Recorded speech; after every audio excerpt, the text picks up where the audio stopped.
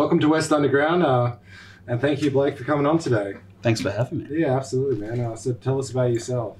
Well, my name's Blake Cateris, and I'm a bass guitarist, a songwriter, and I play in a plethora of bands.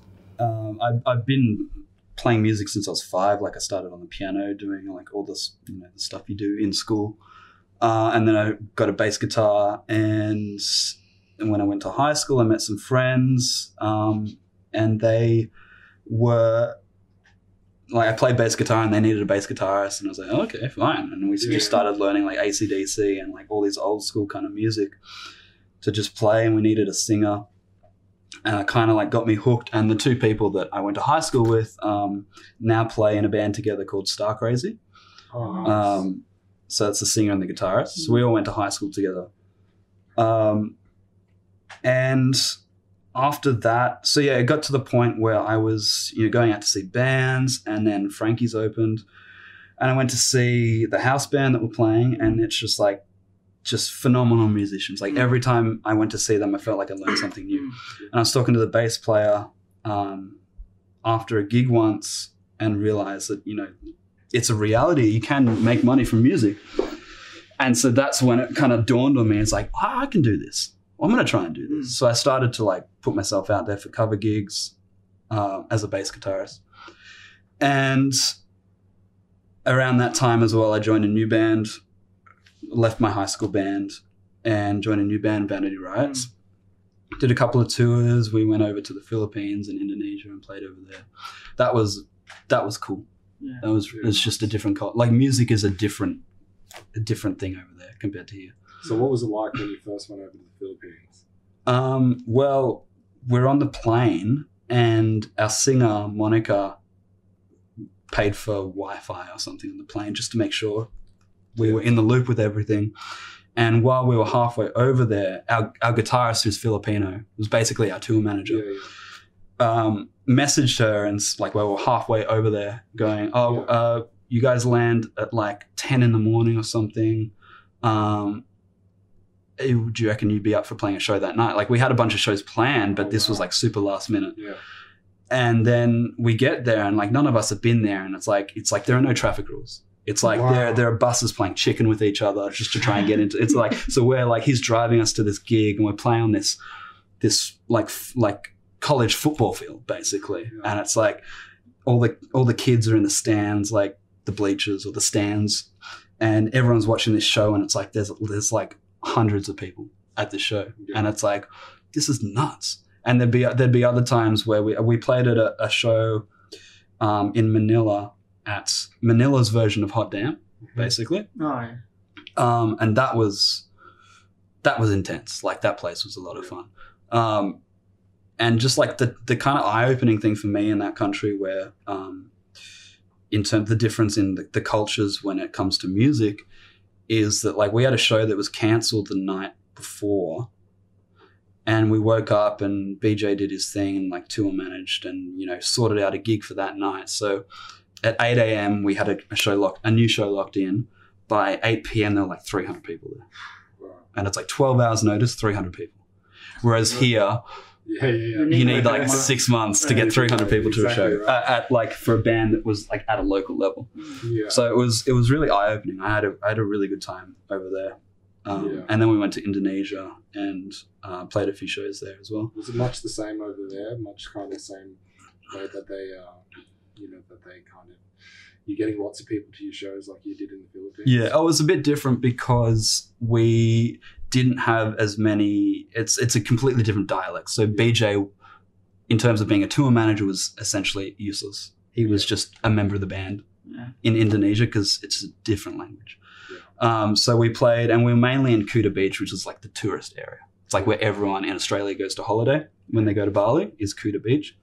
So we're in that area, and there are a couple of cool little bars that we played at, and then we took a boat out to some island, and I got a fresh tattoo, and they'd be like, when I was back in the Philippines, so this fresh tattoo on my ankle, and you're carrying like $2,000 worth of the guitar pedals and your guitars in this water into a boat and things like that. And I got a fresh tattoo, and I'm just like, this is like not what I expected. Yeah. I wouldn't have got the tattoo if I knew I had to do this. Yeah, it's even the speaker. Yeah. Want a tattoo. It's like, don't drop this. Like, I can't afford to replace this. Don't drop this. And the tattoo, it's all right. Yeah, exactly. Fuck it, I'll just put some antiseptic cream on it. That'll be fine.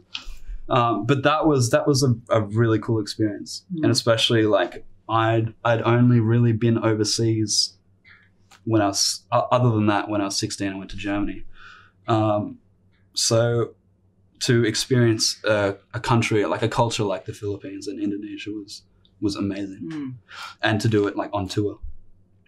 And so after Vanity Riots, I started to get more work as a bass player, like hustling and meeting people and playing shows with other people. And then obviously if you do a good job, they'll ask you back.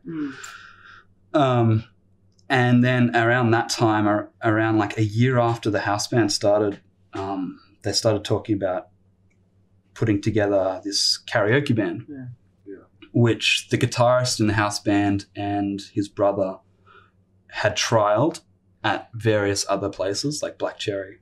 And they got this guy called Dave Eastgate, who's a comedian. He's probably one of the funniest people I've ever met in my life. To spearhead that whole thing. And I just kept hounding Jordan because I wasn't really like in with that group of musicians. I just kept hassling him. I was like, hey, what's happening with this? We go to Frankie's and try and like get him face to face and go, what's happening with this? Until he finally was like, okay, awesome. Like we've got it all sorted. This is the band. It's with Andrew Grant, Pierre, Ishak, and Dave Eastgate. And the funny thing is like Dave never actually asked me to join the band. Wow. It's like there was never any like, do you want to be in the band? It was basically like just assumed. And it's just one of those funny things where usually it's like, okay, so this is what we're doing. Do you want in? Yeah. And there was nothing like that. It was just kind of just assumed. So I did one practice, like an introduction gig with Dave at Factory Theatre. And I'd listen to the songs, and when you're learning the songs, like you listen to the lyrics, and it's really his songs. Yeah, his own. So his own songs. And it's really hard to get to the end of the song without laughing because the lyrics are just so ridiculous. And then at the end of the songs, he'll just rip in this like sentence. Yeah, he'll just do his comedy. Funny. So like there was one point, because I was just not prepared for his comedy. There was one point where like the song finished and I picked up my beer and he just said something and I just spat my beer all over my pedal board. Was that set up for you and he goes, I jizz in my pants when I spew? That was. I was used to that at that point because I'd had to listen to that so many times to learn the songs. But he was just going into his improvised comedy. Yeah. And it's just, I can't remember what he said, but it just took me by surprise and I just spat my beer all over my pedal board. And that just made the joke even funnier because it's like so candid that happened. And so, and that turned into something that we've been 5 years now.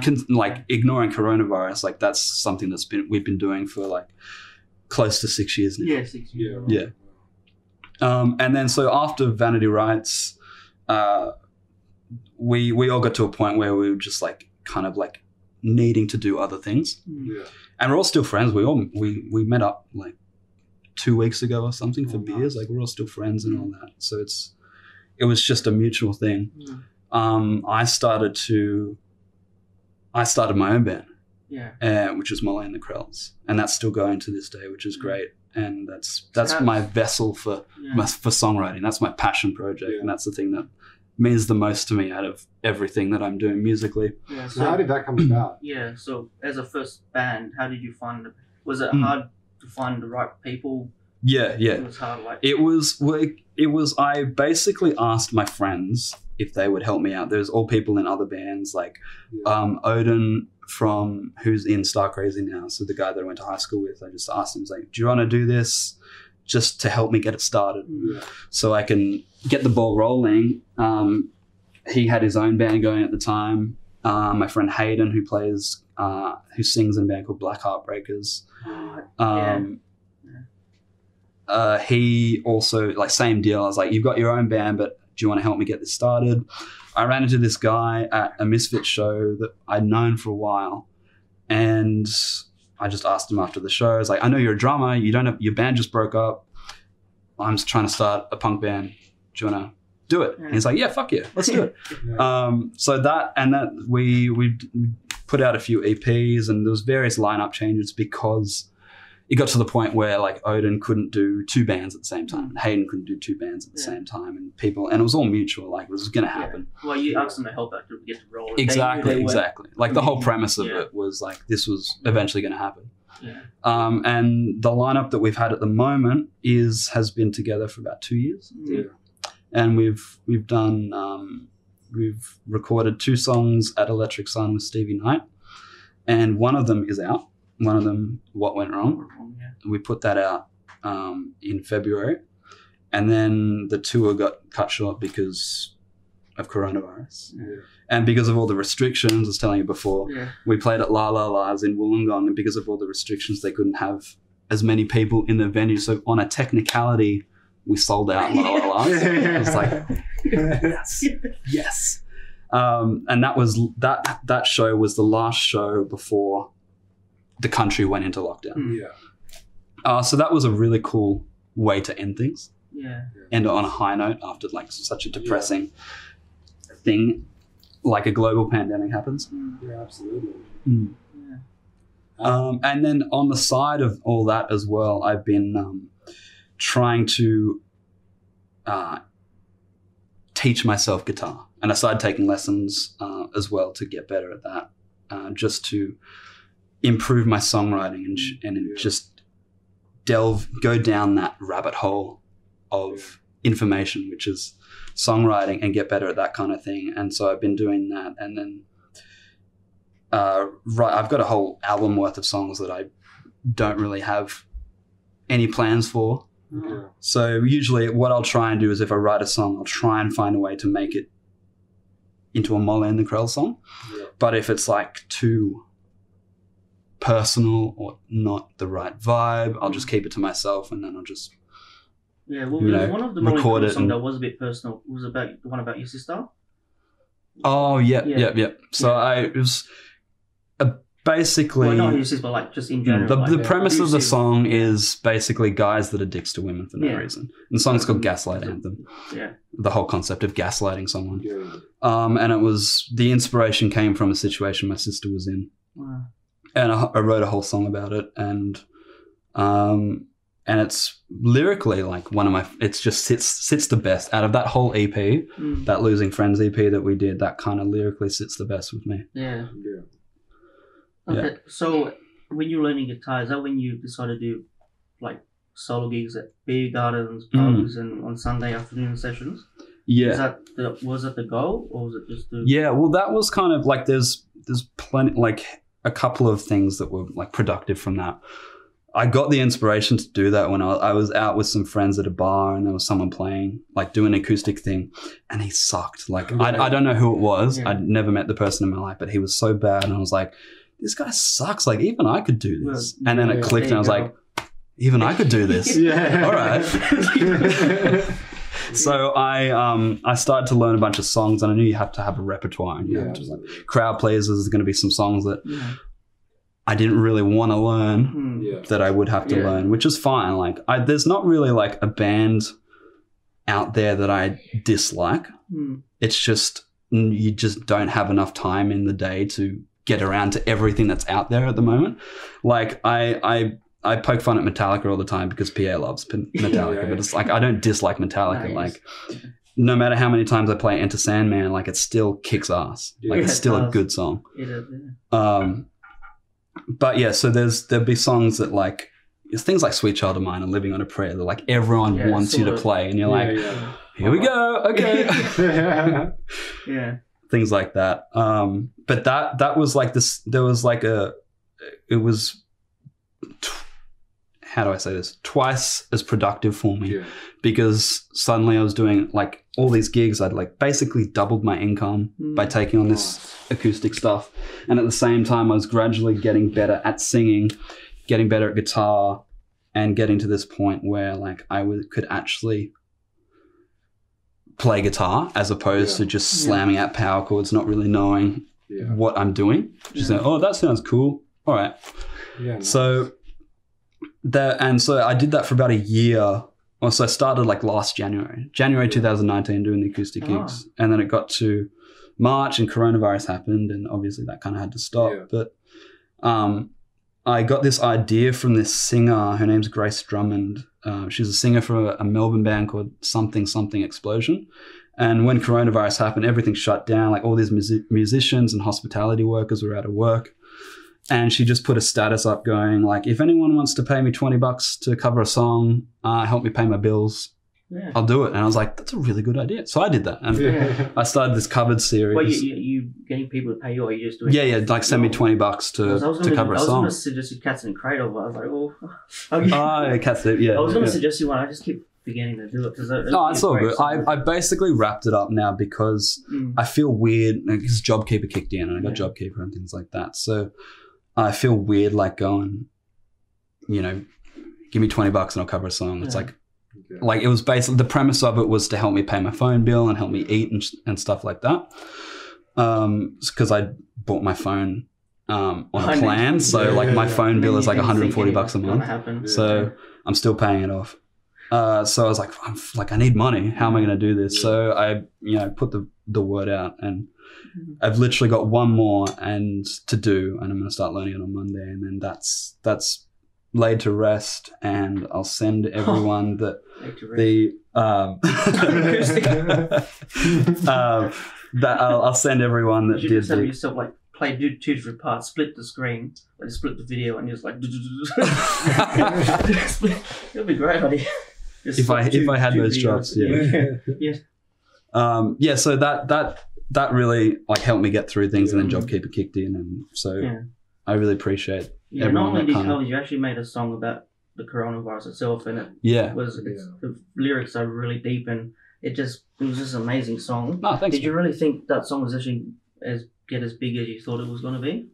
No, it was basically it was in the moment when I was just watching live updates of what the government were doing about lockdowns and things like that. And it was just a heat of the moment thing. Yeah. It's one of those things where it literally, I wrote it in a day. I probably wrote it in a couple of hours.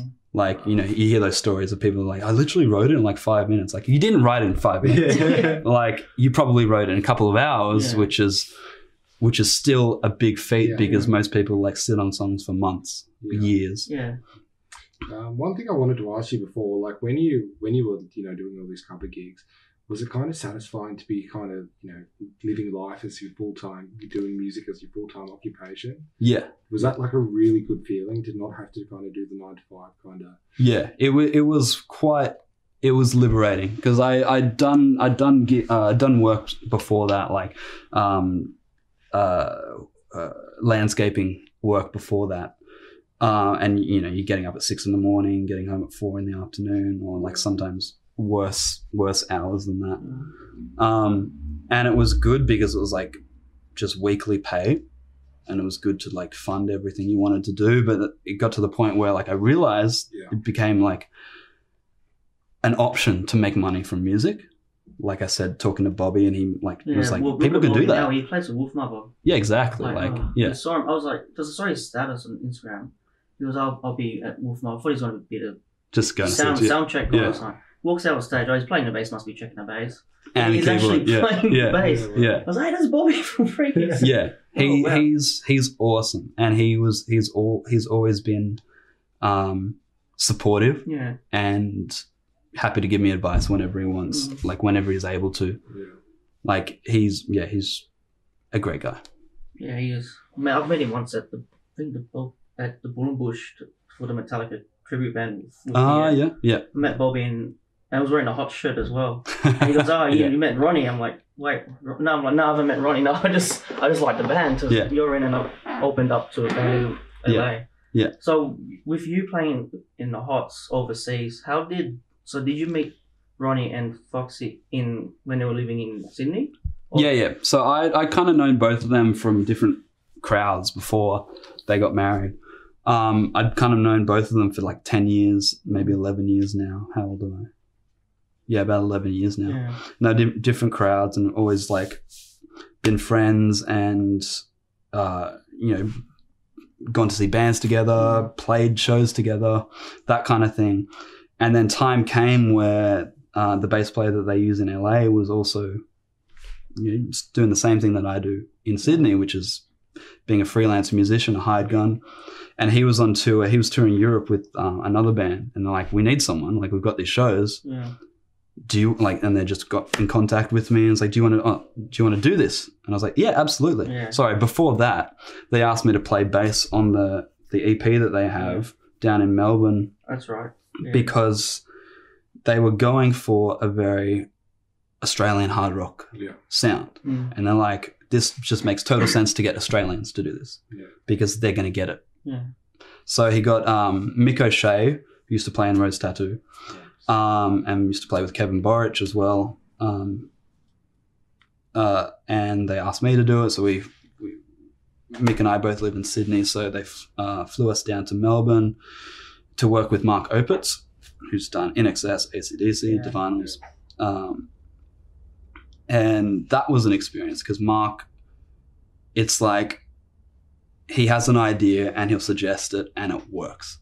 It's like just always works. And you're like, "Oh, I don't know." And then you try it, you're like, "Damn it, it worked." Like, how does he do that? Yeah. He just like knows what sounds good. Yeah, because it's Foxy Kelly and then drummer and bass feeling. But it sounds like Ronnie plays, it sounds like there's two guitars playing. Yeah. But when you see him live, it's actually him playing. Because he does a lot of guitar work in. Yeah, absolutely. And he did Nice Boys in one take. Like that downstroke in Nice Boys that he did is in one take. And it's like no one does that these days. With the beauty of like Pro Tools and having like digital audio workspaces, I think that's what you call it. Yeah. You can just drop in, you can take multiple takes to get the song done. But he just did it in one take. Wow. And so that whole EP was a big milestone for that band. Yeah. And I was happy to be a part of it. Yeah. It was good fun. It was because Ronnie Simmons, he also played with the Screaming Jets that I found out recently as well. Yeah. And that would have been a great experience for him to meet. Yeah, he did. He did. I think he played on a guitar. He's probably done more than this. But he played a guitar solo in one of their tracks on an album.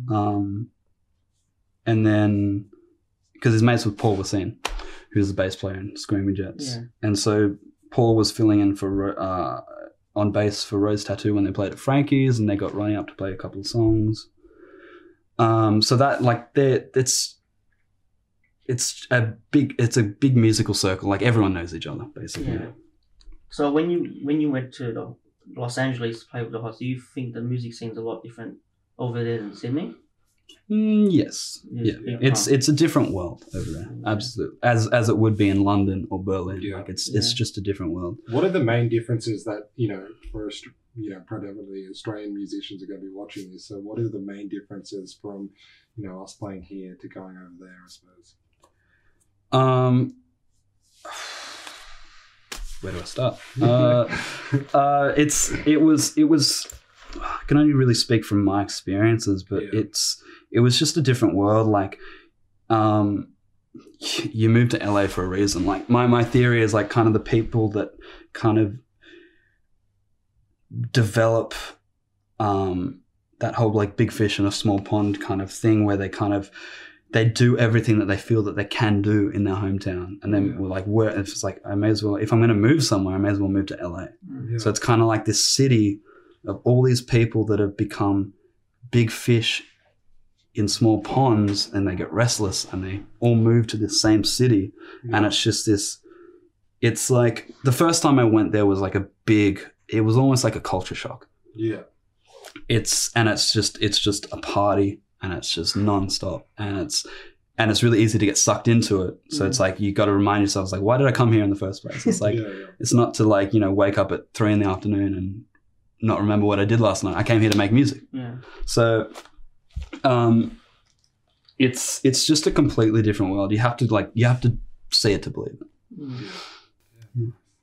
Because I think for a lot of people, like LA is the kind of spot that everybody, in Sydney maybe aspires to go, to reach.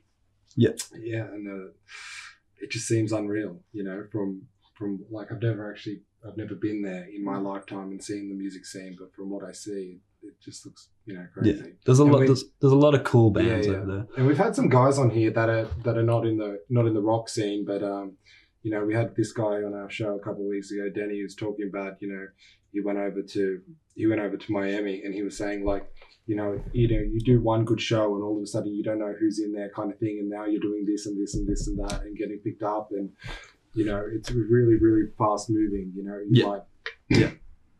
and just the way that he kind of explained the scene to me, I was like, wow. He's in Miami and all of a sudden now has a tour booked of South America. And wow. That's crazy.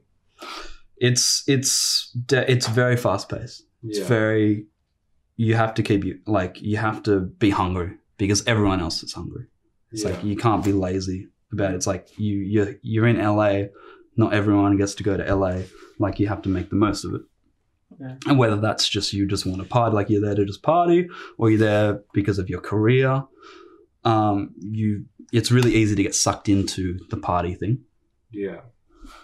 So would you make songs for yourself as Blake, or would you do songs just for Molly and the Krells? Like, would you individually become an individual artist yourself one time? I've been toying with the idea. I've actually been talking to a producer about working with him on that album worth of songs that I've got that I don't really know what to do with. But it's early days. Like a lot of the songs I haven't really finished, but I know that they are kind of like, as a songwriter, it's kind of like what I want to say at this point in time in my life. I just have to get them over the finish line. Then I'll take them to him, and he might the process with the producer is every producer is different as well. Like he might not like some of the songs, or he'll be like, they're not quite ready or whatever. So it's not, say I've got 10 songs, I probably won't be recording 10 songs. Yeah. Might record the best 5, might record the best 3. I don't know, but that is something I've been toying with. But I try to get it. I try to see if I can make that song a Molly and the Krells song first, and see if I can weave it into what we're doing. Musicians as well, does they probably have ideas for themselves, and you're working together pretty well. So usually I'll take the song in an acoustic format to the band and see, because I'm not a guitarist. Like I can get around playing guitar, but I'm not a guitarist. So I'll take it to the band. And Ian and Dan, who are the guitarists, and they're both rhythm, both lead, they share the duties. We'll try and come up with ideas to make it a thing. And then I don't speak drums, so when I talk to a drummer, I'm like, "Can you do the psh psh?" And so I don't speak drums, so I'll send them the recording and let them think it over and come up with some ideas, and then we'll get into a studio and try and flesh it out. Yeah. So we've got 2 new songs in the works that we're doing. In that kind of process at the moment. And then there's another 10 songs I don't really know what to do with. Oh, wow. Well, that was the most interesting thing about you when I did my research on you, because I'd obviously heard of Molly and the Krells, and then when I was looking at you, I was like, wait, you're not a solo artist. I thought just from all your kind of I'd imagine that you had this kind of solo career as well, and now we're sitting here speaking of it, and I think it may be well on the way. I think so too. I'm starting to go down that route where I'm starting to appreciate a lot more of the songwriters, the troubadour kind of musicians. And so learning a lot of that kind of stuff, and then really analyzing the music and finding out these really cool songwriting techniques, and then trying to apply them to my songs, and then and then that process of trying to make the Molly and the Krells songs, and if that doesn't work, just keep them for myself. Yeah, because your Instagram came up, and I was like, and I clicked on your story, and what I would have imagined the song that was on your story, just from looking at you, and the song that was actually on your story, I was like, those are just completely 2 different worlds. Yeah, right. That was one of my covered series ones? No, this was you putting up songs that you were listening to. So me going and looking at you and just having this idea of what kind of music you're listening to, and then you had this song up there, and it was this singer kind of songwriter, kind of stuff, and this real kind of folky tune, and I was like singing about their feelings. I was like, wow, I go, all right, I was expecting something completely different, and then when I was hit by that, I was like, Yeah. Okay. Like if you went through his Instagram, he does change. Yeah. I feel like Blake goes through. There's different. phases. Yeah, my He friends goes through have this phases. thing. My friends have this thing where Like- it's like Blake Mark 1, Blake Mark 2, yeah. Mark 3. I think I'm at Mark 4 I at think the I was moment. at the first concert with Molly Cruz first started. It was at Evolve Bar, and it was with Vac Releases and what I think. And you, Oh yeah, yeah. it was that you both, all of you were in striped, black and white stripes, Yeah. like you were. That was unintentional, yeah. It was unintentional. It was one of those That was things like a in thing. Family You had Guy that where it's- flat cap on, Yeah. on the front. Like this is. That's how I remember you as. And then when I saw you Frankie's again, that's when you changed. Yeah. I think you just went through phase of what you Yeah. were going through. You should have seen me before that, like That- before Vanity Riots and Yeah, I all saw that some stuff. pictures where you had Before I that cut all my long hair man off. liner and Yeah, that the long guy hair. liner, yeah. Yeah. It's like that scene in Family Guy where Lois and Peter come out and they're both wearing the same thing. They're like, one of us is going to have to change. She just looks at him and is like, unzip me. It's like that. Like none of us planned that. We just Wow, happened to really? turn up in the same Like thing. even Hayden was in black and white. So I think all of you were. It was, I They look thought it was good. it looked good. I thought it must be a bad thing, like Molly Cruz is escaped convicts or yeah. hat on as well. Looked like you're like Yeah. escaped convicts. It looked good. It didn't look bad. It just looked really good. And I saw it at Frankie's and obviously what you look like now. Yeah. And I was like, I wasn't talking about, you know, things pop up on you and you share things. Oh, this is what you look like. You're 18, long hair, eye man liner, and Yeah, just different. 18 Yeah. years old. Yeah. Yeah. That was really That's what I It's think. all my different marks of my life. Mm. I can't remember what the marks are, but I think I'm up to Mark 4. This is Blake Mark 4. Yeah, but he wears the same thing. No matter if he's doing Beer Gardens, Motley, Frank, it's always the same look. You'll turn like Black. when I saw it at Yeah. that time at Black jeans, Connie's, yeah, well, yeah. backwards cap. Well, I bought Converse because of you. Because when I saw you, They're- wearing, I'm like, yeah. yeah, I had to get. Yeah. They work. I think I've had these four for pairs like of different colors now. I was like, oh, I had to keep going. I think this is the first interview where I haven't worn my Converses, and I've tried to dress up a little bit tonight. I don't know why, but you stand out. You stand out Yeah. from us. Oh, cheers. So with you guys cutting short because of the virus, does Molly Cruz continue to tour, like because it was The cut plan is to Because pick up where we started. Tour, will that Yeah, be ironically called What Went Wrong, and we had to cancel it, cut it short. Yeah. Yeah, I didn't think of that until now. Like, oh. So obviously we had to cut it short because of coronavirus, and we kind of figured we've got a bunch of things like we're working on brainstorming ideas to put a music video together for What Went Wrong, Yeah. and then as well as that, because we recorded 2 songs with Stevie Knight, we've still got one ready to go, basically. Mm. So that'll come out eventually, and we will probably organize another tour once things calm down and kind of make up for the fact that we had to cut it short last time.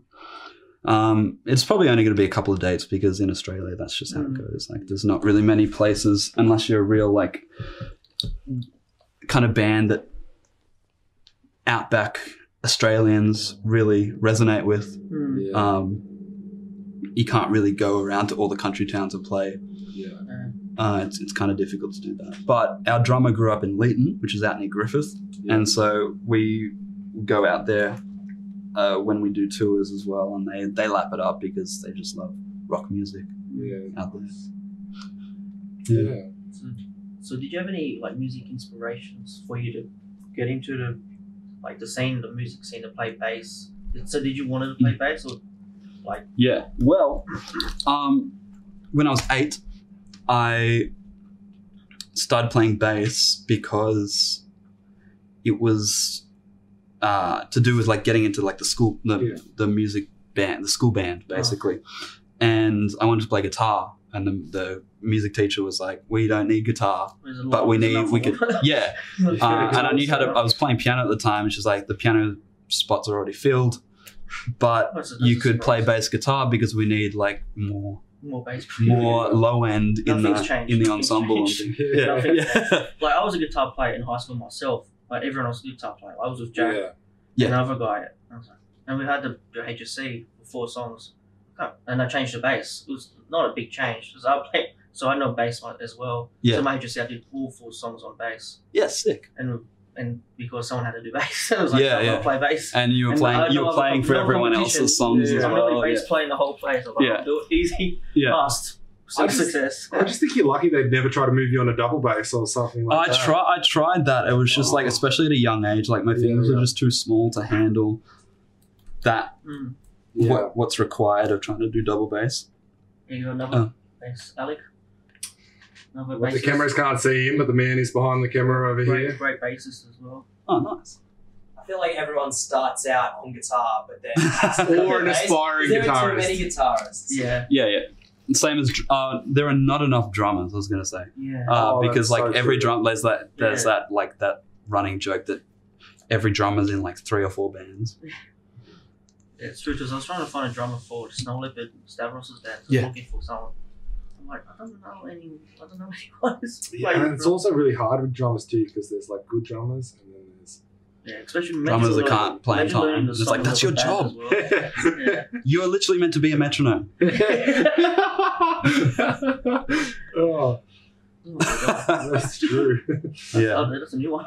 There are, and usually like the good ones will get snapped up really quickly as well. Like if they're not already playing like 4 bands, they'll get snapped up really quickly, or they already know people and they're like, we need a drummer and you're free, so let's do the same way I got the first drummer in Molly and the Krells. It's like, I know your band just broke up like a month ago. Bang. I need a drummer. Straight away. Yeah.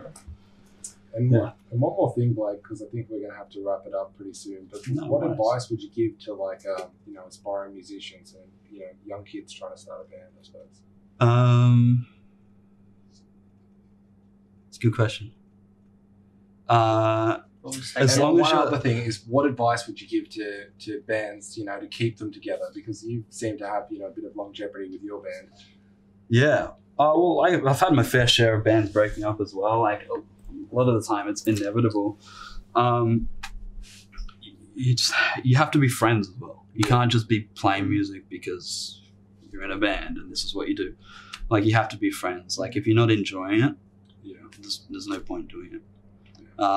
But at the same time, like I guess what you call, like I've been called a lifer before. It's like, this is my life. Like music, I can't do anything else.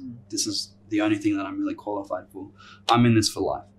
You join bands with like my friend Monica, the singer that was in Vanity Rose. She runs a social media marketing thing. She coaches younger bands, things like that. And she put a post up about like the difference between a lifer and a weekend warrior.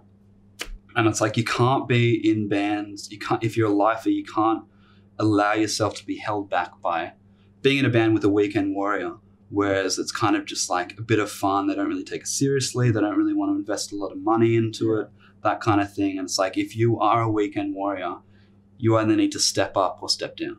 Yeah. It's like you need to either stop being unfair to the person that is running the whole thing, or like that this means a lot to, or you need to like just accept the fact that, this isn't for me, or just, it's okay to be a weekend warrior, but find other people that are on the same level as you. Yeah.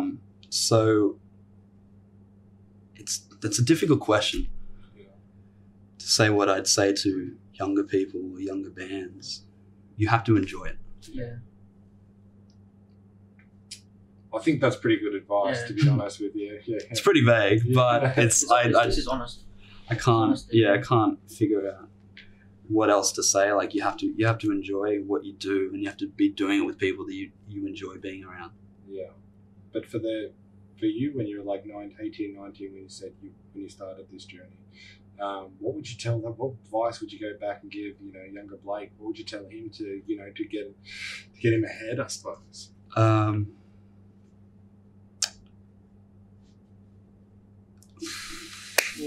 Difficult. Foxy said about you that she loved your dedication to the music and how serious you are to it, and that's why she wanted you to come along to the Hots. Yeah. Because I saw an interview about Hots and you, and that's what she said about you. Yeah. She loved your dedication to the music, and that's probably a great advice. Yeah. That you've got the dedication to be that lifetime musician you are now. Yeah. I suppose the reason that I'm trying to grill you so much on this question is because I'm trying to figure it out, because so many bands that we've had on here, and like Paul's mentioned your name, and they're like, oh, we were so nervous about meeting him, and then he turned out to be this really nice guy, we and stuff said like the same that. thing. They're like, oh, we saw Blake on stage. Oh, They were intimidated Yeah, so by every- your confidence, but then when you made it, you're like down to earth guy, you're humble, Yeah, you're right. nice guy. And even tonight, I feel like I've Thanks. been a little bit nervous tonight, doing this interview because I've just seen all your kind of like projects and, even doing a bit of research on you. I was like, oh shit, it was kind of that reaction to it. And I'm honestly asking this question, in terms of like what can you do as, to get ahead a little bit.